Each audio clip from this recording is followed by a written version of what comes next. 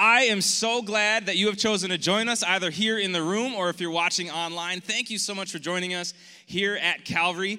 Before we get started, I'd like you to do something for me, and it might seem a little weird. All right, I want you to turn to the person closest to you. Maybe you're at home, this is your living room. Maybe you're here in the room. Maybe you're at a coffee shop, which would make this really, really exciting. Turn to the person next to you.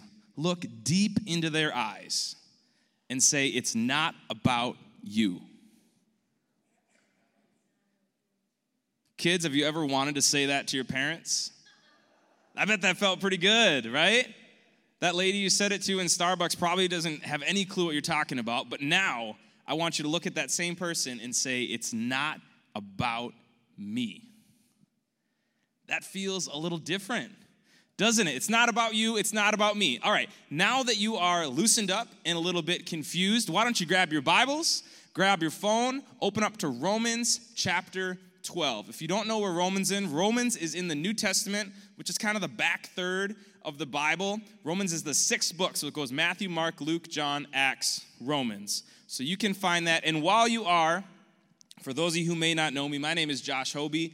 I am one of the music guys here at Calvary, and I actually had the opportunity to grow up here at Calvary. So it's really cool for me to be back serving alongside you for the past 5 years. I have an amazing wife named Danielle. I have 3 boys, an 8-year-old, a 6-year-old, and a 2-year-old, Brock, Elijah, and Bear. And in the Hobie household, we are absolutely terrified of distance learning. Like, it's stressing us out. We did 10 weeks of it before. We got more coming. Teachers, God bless you. We know that you want our kids in the room just as much as we want to send you our kids, but some of us are not cut out for this distance learning thing. Some of us are not. I want to send my kids back so much that I would let a teacher cut in front of me in line on the way to get to heaven. That's how much I miss teachers. Man, and I know that there's some people either in the room or watching online that are just as stressed out as I and our family is. So we would love to pray for you at Calvary. If you just want to put in the chat, like, we have kids in school, or if you're comfortable, put your kids' names. We have people during this service praying for you, and we would love to support you that way. All right. Now, I said earlier, I am the music guy. I'm the worship director here at Calvary. So I'm preaching. Can you guess what we are going to talk about today? In the room, shout it out. Politics. No, I'm just kidding. No, I'm just kidding. We are going to talk about worship today. And worship is something that I am super passionate about. And the people close to me tell me that when I get passionate about something, I have the tendency to get a little bit intense.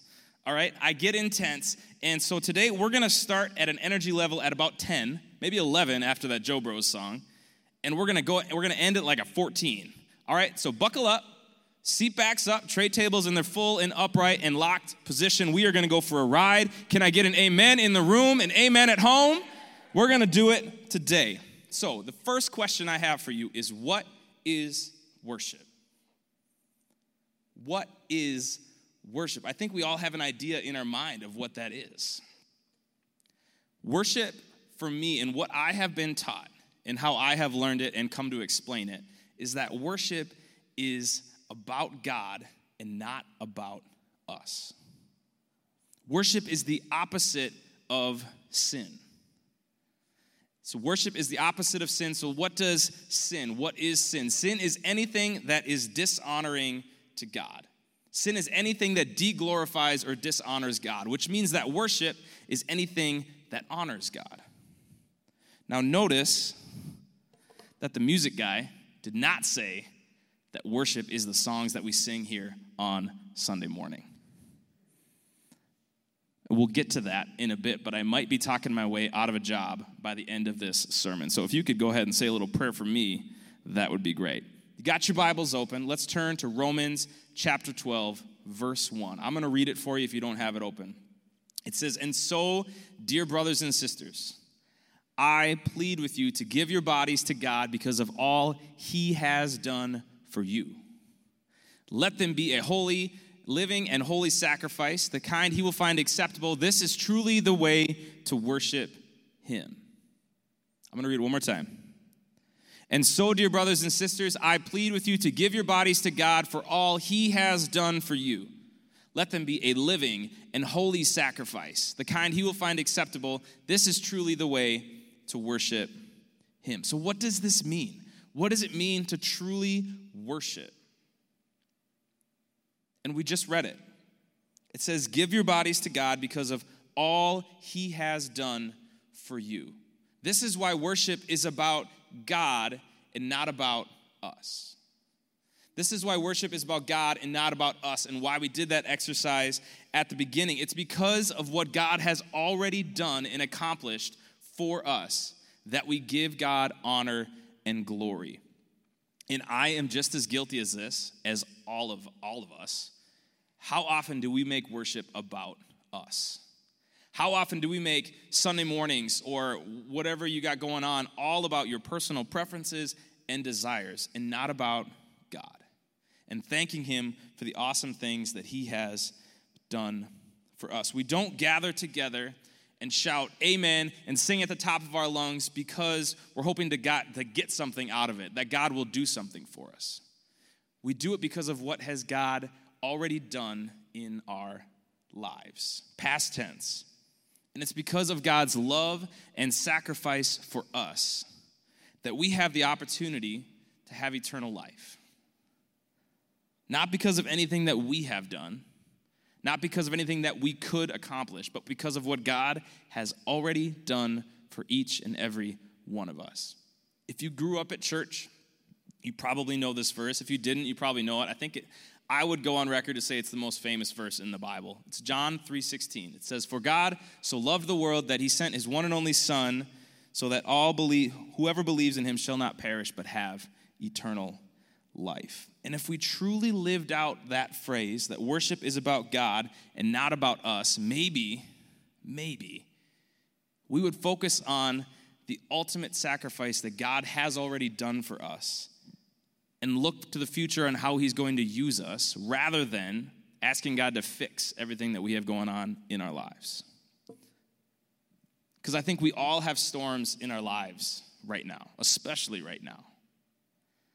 But maybe if we understood that worship is about God first, we would look at that storm and say, maybe that storm is God breaking down something that I built so he can build me something better. Maybe. So the question in all of this is, how does God use us? How can we accomplish this? How can we truly worship if God has done everything for us already? In Romans chapter 12, again, it says, we offer our bodies as living sacrifices. We offer our bodies as living sacrifices. Have you ever read something in the Bible, or you've been reading a book, or you watched Avengers Endgame for like the 100th time, and you finally found that one little Easter egg that everybody was talking about, right? This is this verse and this word for me these last couple weeks. It's that idea of sacrifice. And I have been wrestling with, what does it mean to sacrifice? And I can imagine that everybody here in the room and watching online has had to sacrifice, especially in the season that we're in right now. Whether you have forgot or not, we are in the middle of a global pandemic. Not a Calvary pandemic, or a Minneapolis or Minnesota or a USA pandemic, a global pandemic, meaning that it affects everybody. And we have all had to sacrifice something, big or small, whether we have wanted to or not. And that's hard. It's hard. And I think for me, first time I truly understood what it meant to sacrifice, like this kind of sacrifice that Paul is talking about, is when I had my first kid, when I had Brock. Or I didn't, my wife did. I was there. It's true, I was there. I was a part of it. But when I had Brock, I will never forget, and I fully understood that to sacrifice yourself is to show unconditional love for someone else. And I think as a parent, you know that, you learn that as soon as you become a parent. There is nothing that I wouldn't do for my kids. There is nothing that I wouldn't sacrifice for my kids. Now, before I worked here at Calvary, I worked at a church in St. Cloud called Westwood Community Church. I was there for about 4 or 5 years. Awesome place, loved it. But my very first Sunday, I was up there, and the pastor, his name was Steve, had one of the best one-liners in his sermon that I have ever heard in my entire life. And it has stuck with me for 10 years. He said this: the definition of love is this: love takes the initiative, acts sacrificially to meet needs. That's so good. Love takes the initiative, acts sacrificially to meet needs. And if that's not the perfect definition of John 3:16, I don't know what is. For God so loved the world that he sent his one and only son. God took the initiative. He sent his son to die a horrible death on a cross, sacrifice, so that we may not perish but have eternal life, to meet our needs. Love takes the initiative, acts sacrificially to meet needs. This is why worship is about God and not about us at all. Now, I'm not saying that God doesn't give us things. Don't hear me say that, because we have a great God who gives us tons of stuff, but that's not what worship is about at its core. Worship requires us to sacrifice just like God sacrificed for us. And you know what? It's really, really hard. It's really, really hard. My grandma tells this amazing story about sacrifice. And she tells it, there's two people that fell madly in love, right? And these two people did not belong together. All right, they did not belong together. The woman was super wealthy, came from a really great part of town, super ritzy. The guy was poor, kind of grew up in the slums, and somehow, fate would have it, they got together, right? They fell in love, they met somewhere, and they had that unconditional type of love for each other, the I would die for you kind of love. And one day, while they were on a trip together, their ship hit an iceberg. And the ship went down, and Jack didn't make it. And Rose survived on that floating door that we all know there was room for both of them on there. But that's the idea, right? Jack was willing to die for Rose, even though there was plenty of room on there. We all know it. Lots of you are going to Google it after this, all right? We all know it. But that's the sacrifice, the unconditional love, the willingness to die for somebody that you love. And that's the love that God has for each and every one of us. So if worship is about God and not about us, what are we supposed to do? How can we possibly accomplish this same feat, the same sort of sacrifice? Fear not, Scripture to the rescue. If you grew up in church or have any affiliation with church, you might have heard of something called the Great Commandment, which is a little confusing because it's actually 2 commandments. But it is to love the Lord your God with all your heart, with all your soul, with all your mind, with all your strength, and to love your neighbor as yourself. Great commandment. At Calvary, we boil that down to we want to love God and we want to love people. And we believe that the best way to love God is by loving people. The best way to love God is by loving people. Have you ever heard somebody say, you should worship God while you mow your lawn? I'll never forget the time somebody told that to me. You should worship God while you mow your lawn. At its core, that's a little ridiculous, right? If we're being honest, and if you're the person who told me that, I'm super sorry. I appreciate the knowledge. But I think at its core, that's a ridiculous statement. Because if worship is about God and not about us, and he wants to sacrifice and to love others in order to love him, the real statement should be, you should worship God by mowing your neighbor's lawn. Because it has nothing to do with you. And that may seem like a really low bar, like a really low sacrifice. But maybe that's where you're at. Maybe you're like me and you judge your neighbor's lawn because it's not mowed and yours is. So maybe the sacrifice is to mow your neighbor's lawn instead of yours that week. Because love takes the initiative, acts sacrificially to meet needs. Love takes the initiative, acts sacrificially to meet needs. A comedian by the name of Jeff Foxworthy from the Atlanta area, I think, said it best. He said, I am the most happy and at my best when I'm thinking about someone else. I am the most happy and at my best when I'm thinking about someone else. And if you think about it, that's completely true. When you're out serving, whether it's here at Calvary or in your community, you're usually not sad. You're usually always smiling. Even when you're helping somebody move to college, and you got to carry that ridiculous couch, and you got to pivot around all those stairs. Somebody got it over here. It's hard not to still be happy, which is amazing. This is why worship is so much more than just the songs that we sing or the message that we preach here. Worship is action. We talked about the first step of worship is to love God, right? To give God glory, to give God honor. The second step we talked about is to love people. And we need to love people like Jesus loved people, because God seeks worship from those who understand that to truly worship him is to lead people into a growing relationship with God. Because when worship is about God and not about us, our personal desires go away. Our personal preferences, what we like, all of that goes away, and it becomes, God, how are you going to use me today? How are you going to use me to lead somebody closer to you today? How are we going to worship God in everything that we do? So, having learned all that, the million-dollar question is, why, oh, why do we call music worship? Why? Why do we call music worship? This might be the part where I talk myself out of a job, but it is also the most frustrating part of my job title. We just preached half a sermon on how music isn't worship. So why do we call music worship?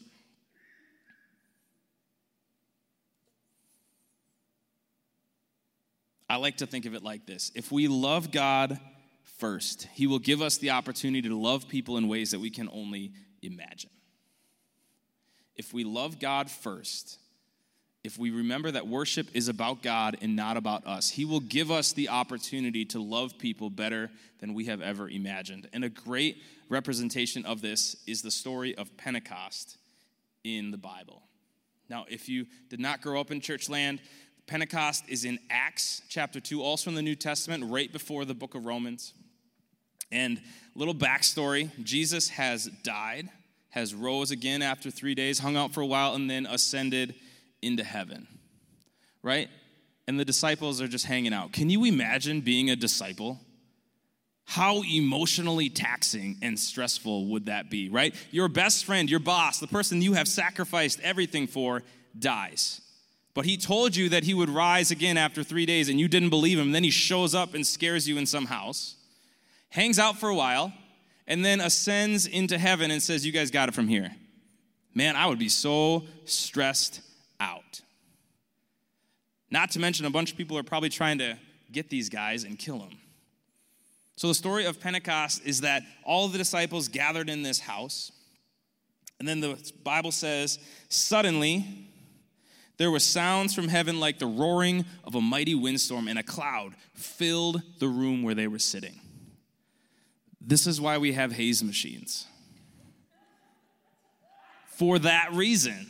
I'm just kidding. It's because they look dope. But what's great about this story is that when the Holy Spirit entered their house, all of the disciples started speaking in different languages, right? But they understood each other, which is crazy. In church, we call it speaking in tongues.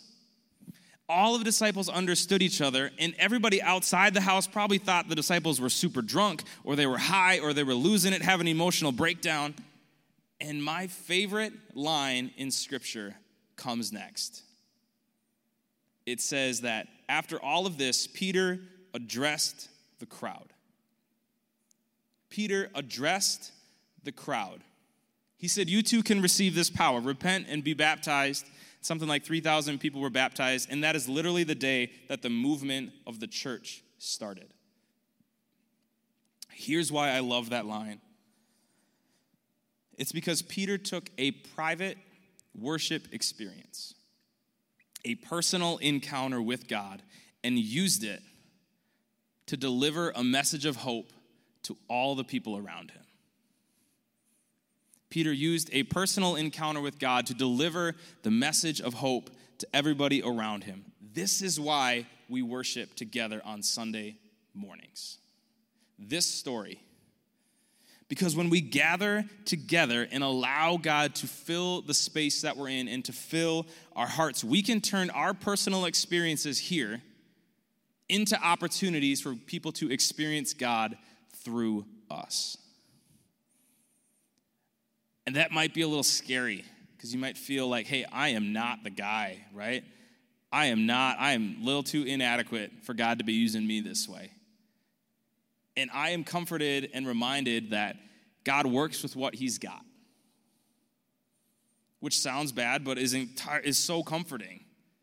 Peter was a fisherman with a bad attitude who cut somebody's ear off and is the rock that the church was built on. God uses ordinary people to make an amazing impact in this world.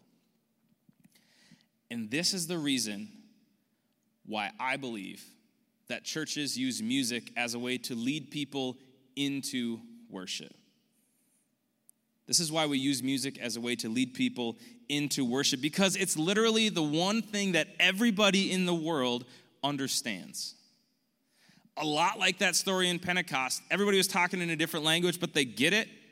You understand music when you hear it all over the world, right? You may not get the melodic structure or the rhythm, but you hear it and you know that's music. This is why I really believe that music is a gift from God and why we use it to worship him. Because everyone gets it. Everyone understands it. Even outside the church, music is known as the universal language, right? Outside the church, everybody knows music as the universal language because everybody gets it. And in 1985, Lionel Richie and Michael Jackson got together, and they understood this, and they recorded the hit song, We Are the World. Now, full disclosure, I was not alive in 1985. I was born in 1989, so my first time experiencing We Are the World is when they redid it, like in the 2000s, and Justin Bieber sang the Lionel Richie part at the beginning. And I was like, yeah, Mom and Dad, this is a great song. And they shut it off immediately and made me watch the real version, which is way better. I just want to give credit where credit is due. You can't beat Lionel. But Michael Jackson and Lionel Richie understood that music has the power not only to unite people, but to inspire the world to make a difference. And in 1985, We Are the World raised $65 million. And if you just adjust that for inflation right now, it's $141 million. That's crazy. That's crazy that they understood that music has that power to unite and inspire people. So if Lionel Richie and Michael Jackson understand that, they understand that music can inspire and impact the world, can you even imagine? Can you even imagine what God could do if we allowed him to work through us? Can you even imagine what God could accomplish if we used what we're experiencing here on Sunday morning, our personal experiences, our private worship experience, as a tool and as a vessel to deliver that message of hope around the world?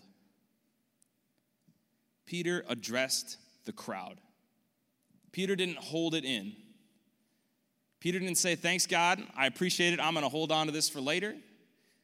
Peter took that private worship experience and used it as fuel to lead people into a growing relationship with Jesus Christ.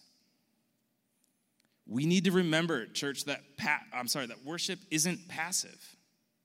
Worship isn't passive. Worship isn't something that we just get. Again, not saying that God isn't a great God and he's going to help us out, because he is and he loves you. But worship isn't passive. Worship is active.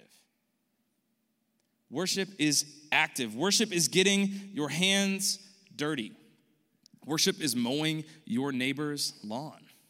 Worship is being a shoulder to cry on when your friends are in need. Worship is coming and gathering together on Sunday morning to support each other. Worship is loving people, because we can best love God and honor him when we are loving those around us. That is what worship is. That is what it truly means to worship. To give everything that we have back to God. Because worship is about God and not about us. So my question for you today that I'm going to leave you with is this: how are you going to worship from now on?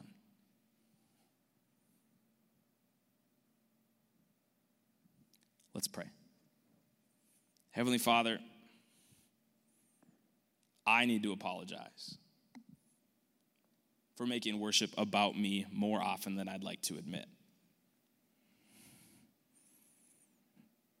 God, I hope that you can help us to understand that the best way to love you and to truly worship you is by letting go of ourselves and loving those people around us, even if that means that we have to give up and sacrifice something. Help us to be bold.